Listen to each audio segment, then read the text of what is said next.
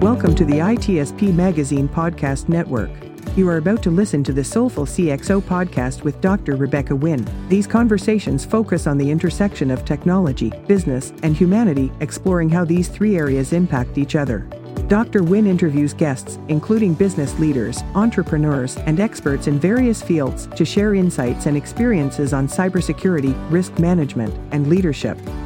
The podcast aims to provide a fresh perspective on how technology can be leveraged to create positive change in the world. Now sit back, relax, and enjoy the show.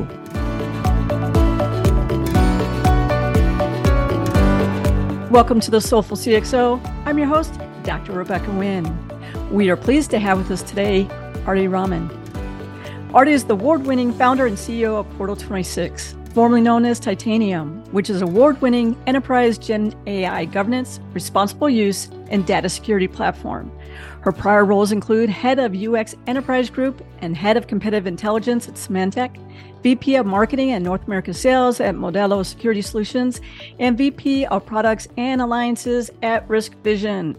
Her awards include being a finalist for 2023 Cyber Person of the Year, named the 2023 SVBJ Women of Influence, 2023 Data Power Women of the Year, 2022 Tatum Business Awards for Female CEO of the Year, Female Entrepreneur of the Year, 2022 Tech Trailblazer, and she was the youngest and first female recipient of the Rosenthal Award for Outstanding Contribution to the Field of Investment and Finance for her work with the late Dr. Laser, former U.S. Chief Economist, and Dr. Michael Spence.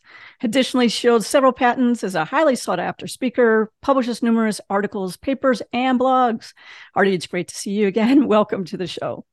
Thank you for having me, Rebecca. I'm so excited to be part of your Soulful CXO series. Your background is amazing. You've come from product, you come from sales, you come from technology, you're a data scientist. How did you get to be the person that you are today and the award-winning CEO? Thank you for asking. So I have an interesting and non-typical journey, and I'll give you the quick 2-minute summary of it. And if any portion sounds more interesting than the others, I can share gory details.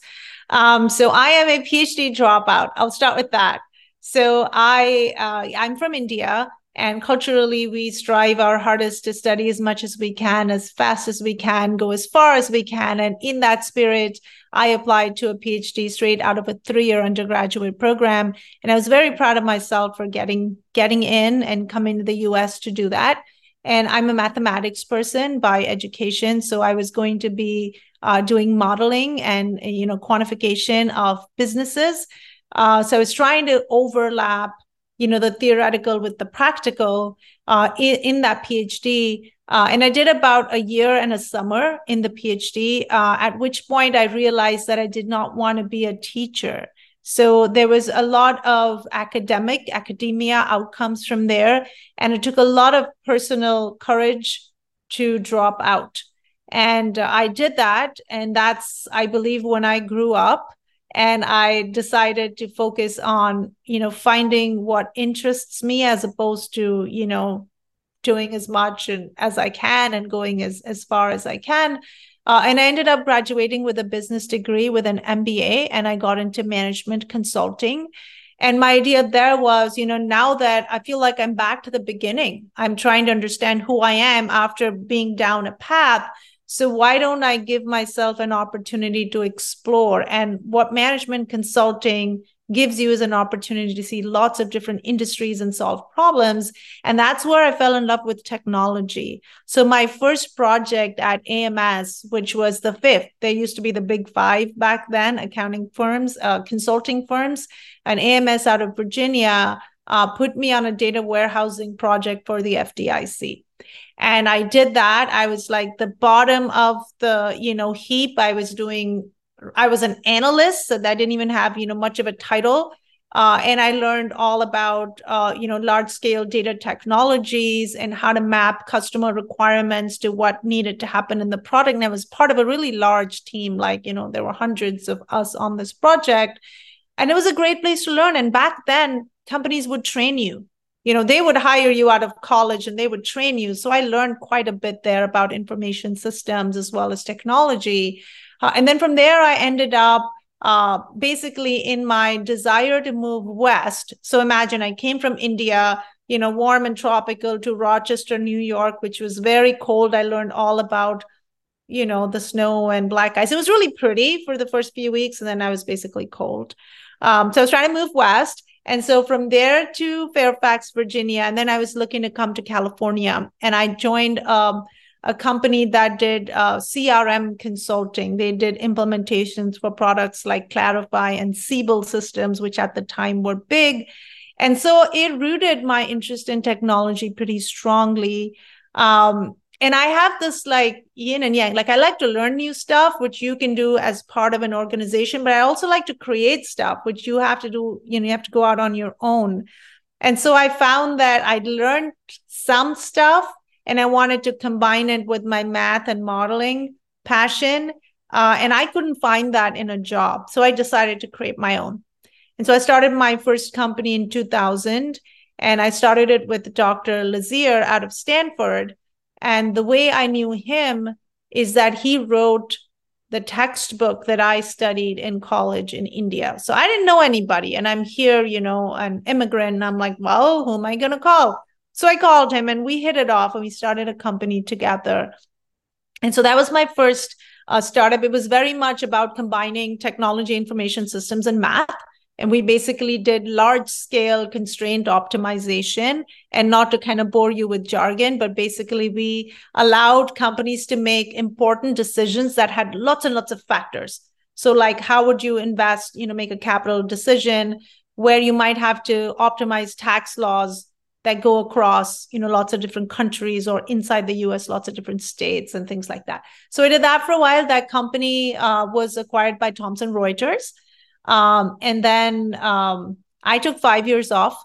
I have 2 children and I had my 2 kids at the time. And I have a lot of respect for the women that are able to work while going through that. I was not one of them. I was very challenged to actually be working and doing that. And so I took some time off, and then I came back to the workforce and I joined a GRC company.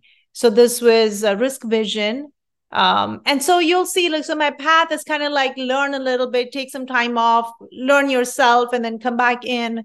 So I did that for a few years, ended up at Symantec. And then this itch to start something, got back into me, and I wanted to apply the lessons I learned from the first startup. So in 2019, I started Titanium, which is again about, a set of algorithms. And this time it was about encryption and making sure you can process data while keeping it encrypted. And I've been doing that for a few years now.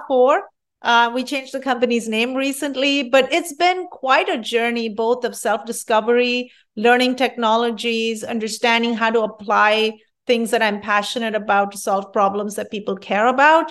And I have my good days and my bad days. Today's a good day. I think people care about what we do. So I'm going to stop talking now, but that give you a sense. Yeah, it actually does. I find it interesting that throughout your story, you've had times which you had to stop what you were doing. Like you said, you had your family, you moving over from India, but each and every time you had the courage to reach out to others to help you. I would tell you, I never would thought about, here's a textbook, let me go ahead and reach out to the person for the textbook. So what is it about you that gives you the courage to do that? Is that from your family? Is it one of those things where you're like, hey, the worst thing that happens is I can say no?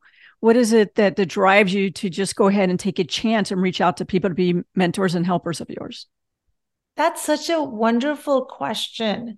So I went to boarding school when I was 9 years old, and I did not come back home after that. Now, that's not because my parents don't love me. They love me a lot.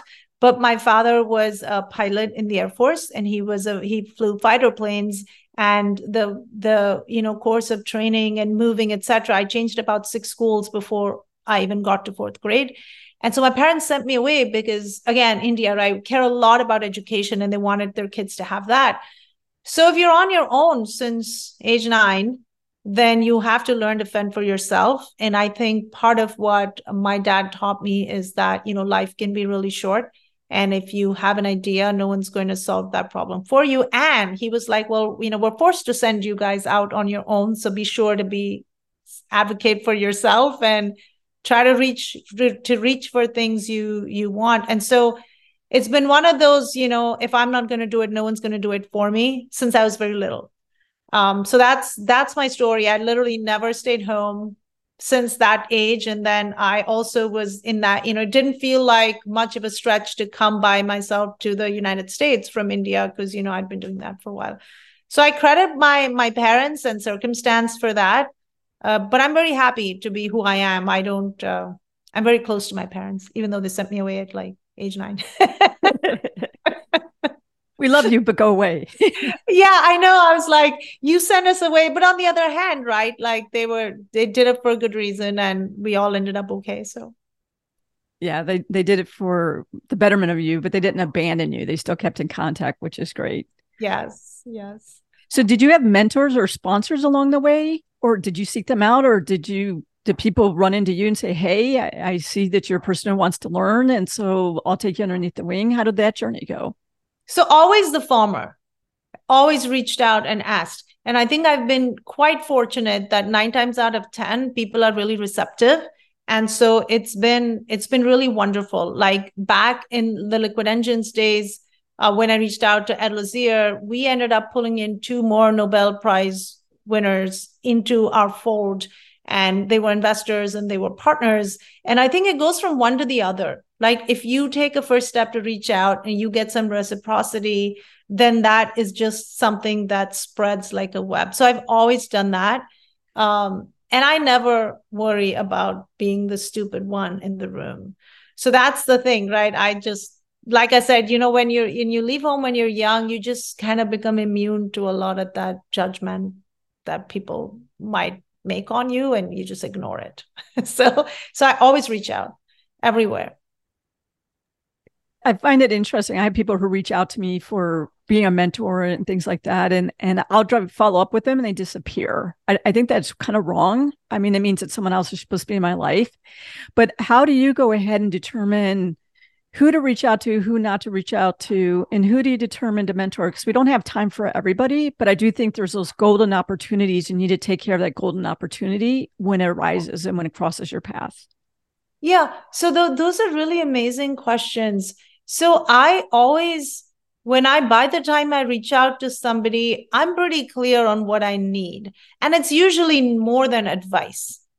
Right? You can get advice in many different ways. I'm not saying advice is a bad thing, but I'm usually looking for some type of partnership. And I've thought about, what that might look like. I have visualized it. And so I want to, so when I actually have that call, I have a proposition. I learned about you in this way. This is your background. This is my background. I have this idea. I think we could partner and do it this way. Here's why I think it would be amazing for you. And here's why I think it's amazing for me. And let me tell you about myself. And I'll focus on, what kind of person I am and what kind of partner I would make.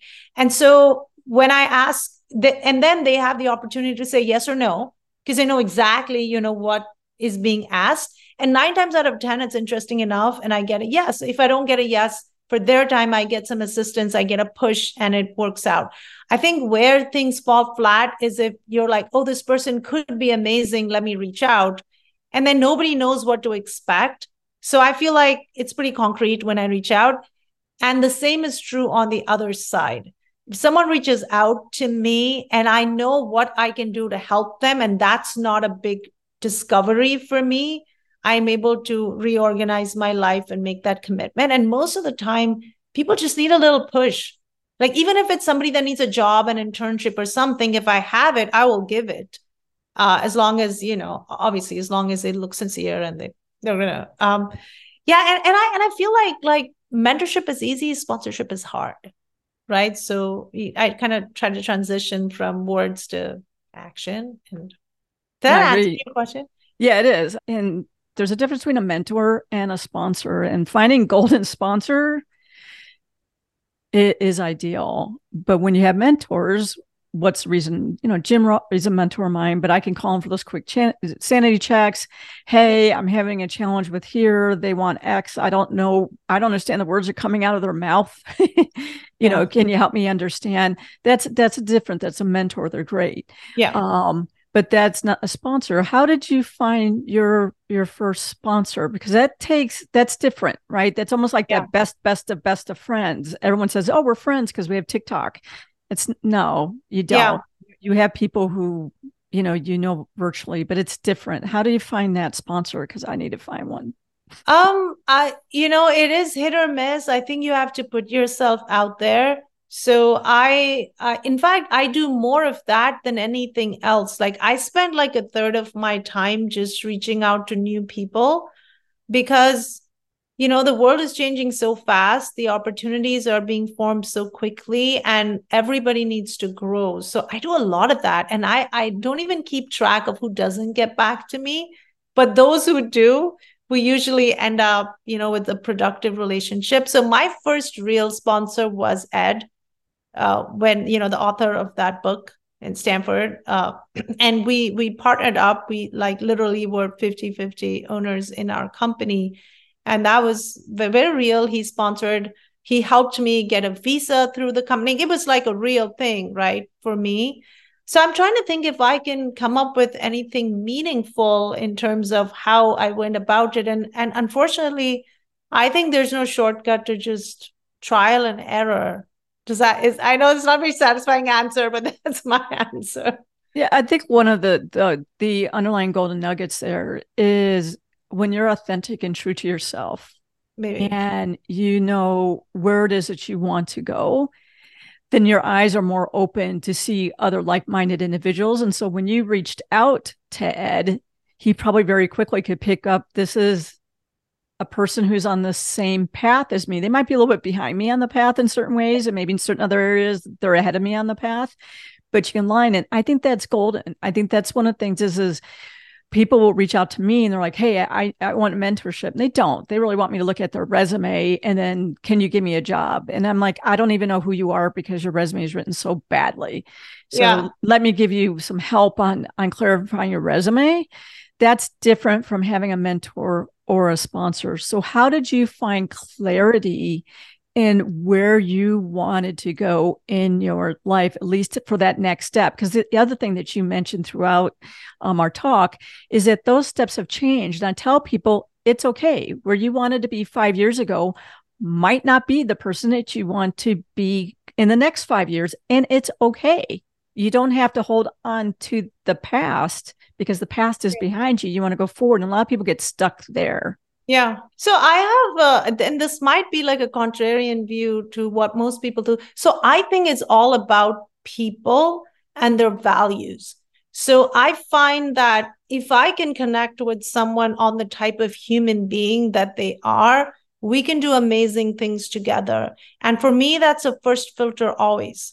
And so, so I will put out my genuine person and, what I stand for, how I think, what I believe, a little bit of good and bad. And it's like got nothing to do with technology or, where I'm trying to go. And if I find, and that you can find out in a few minutes if you and this other person are kind of like, human beings that can be creative, productive together. So once we make that connection, then it's not hard to share some ideas and understand. But I don't want to spend my time with people that I don't think I want to be around. So for me, that's a first filter. And that could be a mentor for me, or that could be somebody I'm mentoring. And after that, it's a very quick discovery process. And I know I didn't really answer what you said about, whether someone's going to be wasting your time or not.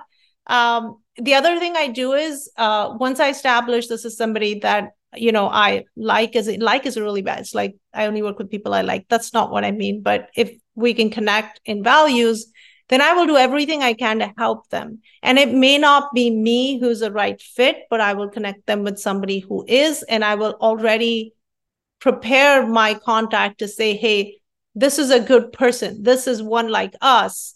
And that way, you can kind of get into the network. And people do that for me as well. So if we get along and they, we connect on some level, they'll be like, well, I'm not the right person for you, but my friend here is. And you won't believe how many times I get on a call and a person will say, oh, any friend of blah is a friend of mine. And that to me is like amazing. So I go from one to the other. I agree with you. Carolyn Wong or Teresa Payton or something like that reaches out and goes, hey, Rebecca, I know you're going to have a strong connection with this person. I do it all the time. It's like, it's that way.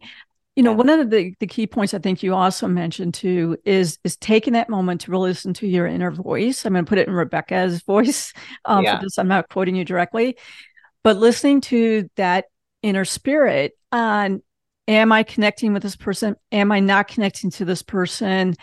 And do I know of a person that they can better connect with? Let me connect them.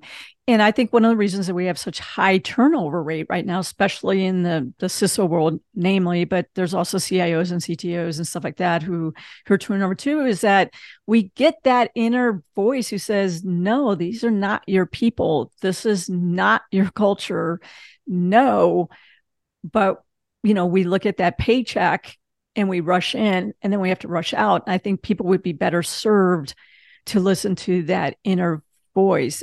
Is that something as well that you learned from your family? Or is that something that you learned from the School of Hard Knocks? People, I got wrinkles for a reason. It's a School of Hard Knocks for me. The latter, very much the latter. And this happens in every situation: work, partnerships, business, investors. You have a goal. You're like, oh my gosh, there's all this money, being offered to me. And somewhere inside, these are not people you want to be in the same room with, really, not if things are not going well. When things are going well, everyone is your friend. When things are not going well, you kind of want, and you do it anyway, because, hey, it's meeting the goals on paper, and it never works out. It never works out. So the older I'm getting, the more like I'll now write it down. Lessons learned. Do not. And I'll tell my friends and my team, because we actually stay together. So, the team I have now are people I worked with before. And we tell each other, next time we are not, if one of us has this kind of feeling and inkling, we are not going to say yes. But it's a constant learning process. And you just don't say no often enough. I don't say no often enough. I wish I did. And I know it's hard. Like, for example, back when I was on a visa, I was completely beholden to, the employer and the relationships I had to maintain. And it was really difficult to swallow that, but you had to. And now that I don't have that compulsion, I just have bad habits. Now I do it because like I did it for so many years. So, still a lot of growth there for myself as well. Oh, that's when you can have good friends or good mentors or really good co-people around you who are there to protect you. Because that's the one thing don't forget. I'm always like a coach and a mentor that way by nature. Yeah. And I tell people the one thing is about, if you think from a team aspect, is you need to have each other's back all the time. I'm not saying you need to hide mistakes. I'm not saying that way. But if you see that someone's about to walk into a bad situation, they're about to walk in a wall, they're about to walk off a cliff, you don't sit back with popcorn and watch it. You would stop that. And that's who I look at when I'm building teams, is I look at people who, not that they're perfect, but they're analytical, critical thinking, and that they have a bigger mindset to go ahead and do the greater good by their team, by the company, by the people we serve as our clients, protecting the data. Is that what you do as well when you're building teams? That's what I notice, that it ripples down to the people I want to have around me and my team as well. Very much so. And this is going to sound like we don't give other people opportunities. We do, but we definitely love to grow through the network. Good people know good people refer good people. And watching each other's back, making sure that we don't repeat mistakes. That's a wonderful way to perpetuate good culture as well as grow the team. So we definitely do that for sure. And I also feel like, at some point, and this is even less true in COVID now, we used to have this separation between work and personal. I feel like we spend so much of our time working. I think that separation actually doesn't help us. It hurts us. If if we allow it to mingle a little bit and be ourselves at work, we're just happier, more fulfilled people. And now with COVID, it's even more so, right? We're literally in our homes for the last few years. And so personal and business is mixed as well. So I feel like just having that the same mindset as work that you have for yourself personally in terms of what kind of space, what kind of people is really valuable. And I just said in a very long way what you said elegantly in one sentence. So there.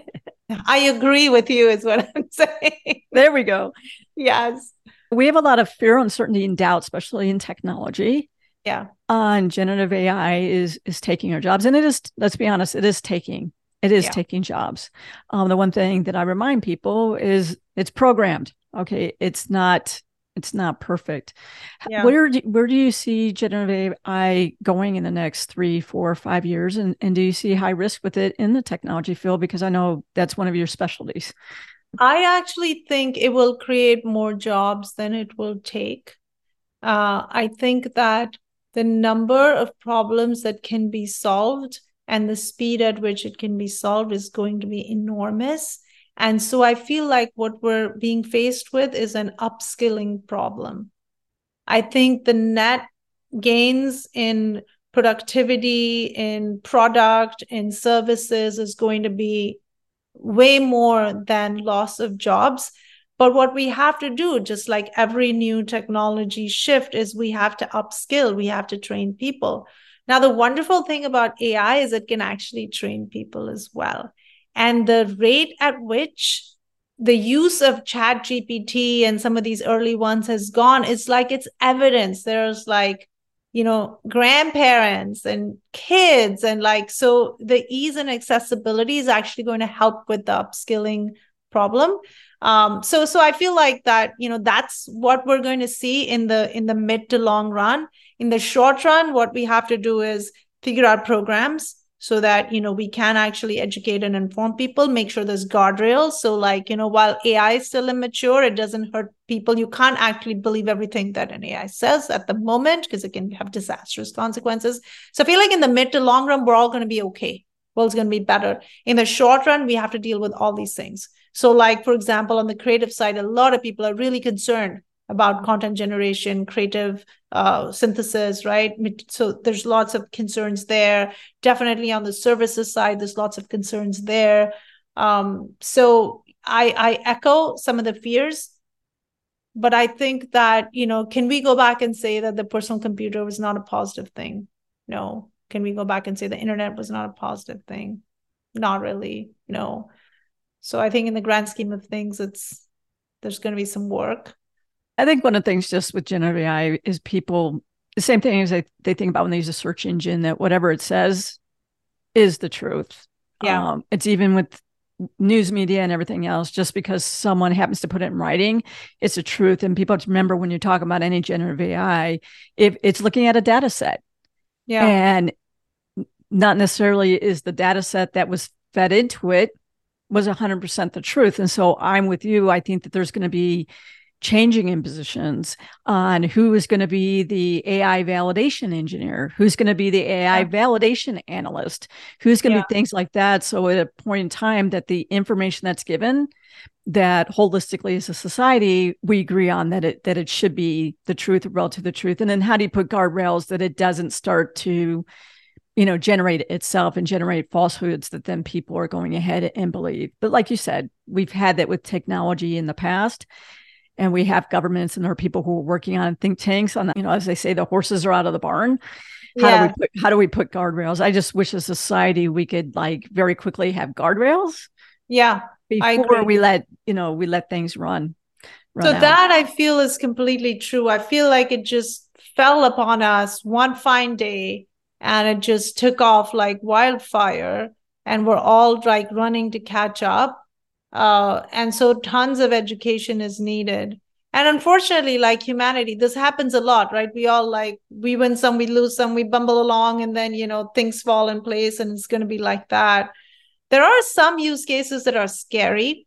So people looking at AI for information, that's scary. But people look into AI to like automate mundane tasks. That's amazing, right? Like formatting, outline generation, just like stuff that who likes to do that anyway, right? So I feel like maybe some education on what you can do safely, what you shouldn't do, all of those is important. And I think the role of teachers, for example, I don't know if you saw the statistics, and I forget what the source was. I'll try to post it later. But they're finding that teachers make the best prompt engineers. Were you aware of this? Like elementary school teachers. No, it makes sense though, because they have to communicate with a variety of kids and parents who are at different levels. Yes. So they actually make sense.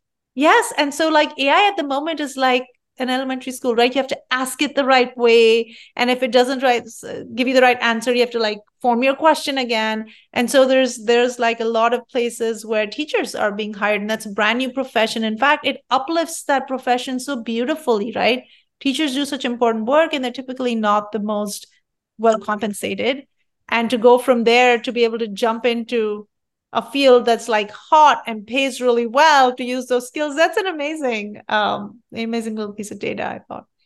That's great. Unfortunately, our time has just flown by. Yes. What's the best way for people to reach out for you for speaking engagements, learn more about you, and to learn more about your company? Thank you for asking. So I'm very accessible on LinkedIn. So it's Arti Aurora Raman. I'm easily findable. You can also email me at Arti, ARTI, at portal26.ai. So I think I'm one of the few people that has the first name and the domain. So I'm that's coveted and awesome. But yeah, happy to take calls and network and be available as a resource myself. Arti, thank you so much for being on the show. You are a soulful CXO. Oh, thank you. Love that. Thank you for having me. Such a pleasure meeting you again and being on your show. I love what you're doing. It serves the community really well. We hope you enjoyed this episode of Soulful CXO Podcast with Dr. Rebecca Wynn, part of the ITSP Magazine Podcast Network. If you learned something new and this conversation made you think, then add this show to your favorite podcast player. Subscribe to the ITSP Magazine YouTube channel and share the ITSP Magazine Podcast Network with your friends, family, and colleagues. If you represent a company and wish to connect your brand to our conversations and our audience, visit itspmagazine.com to learn how to sponsor one or more of our shows. We hope you will come back for more stories and follow us on our journey.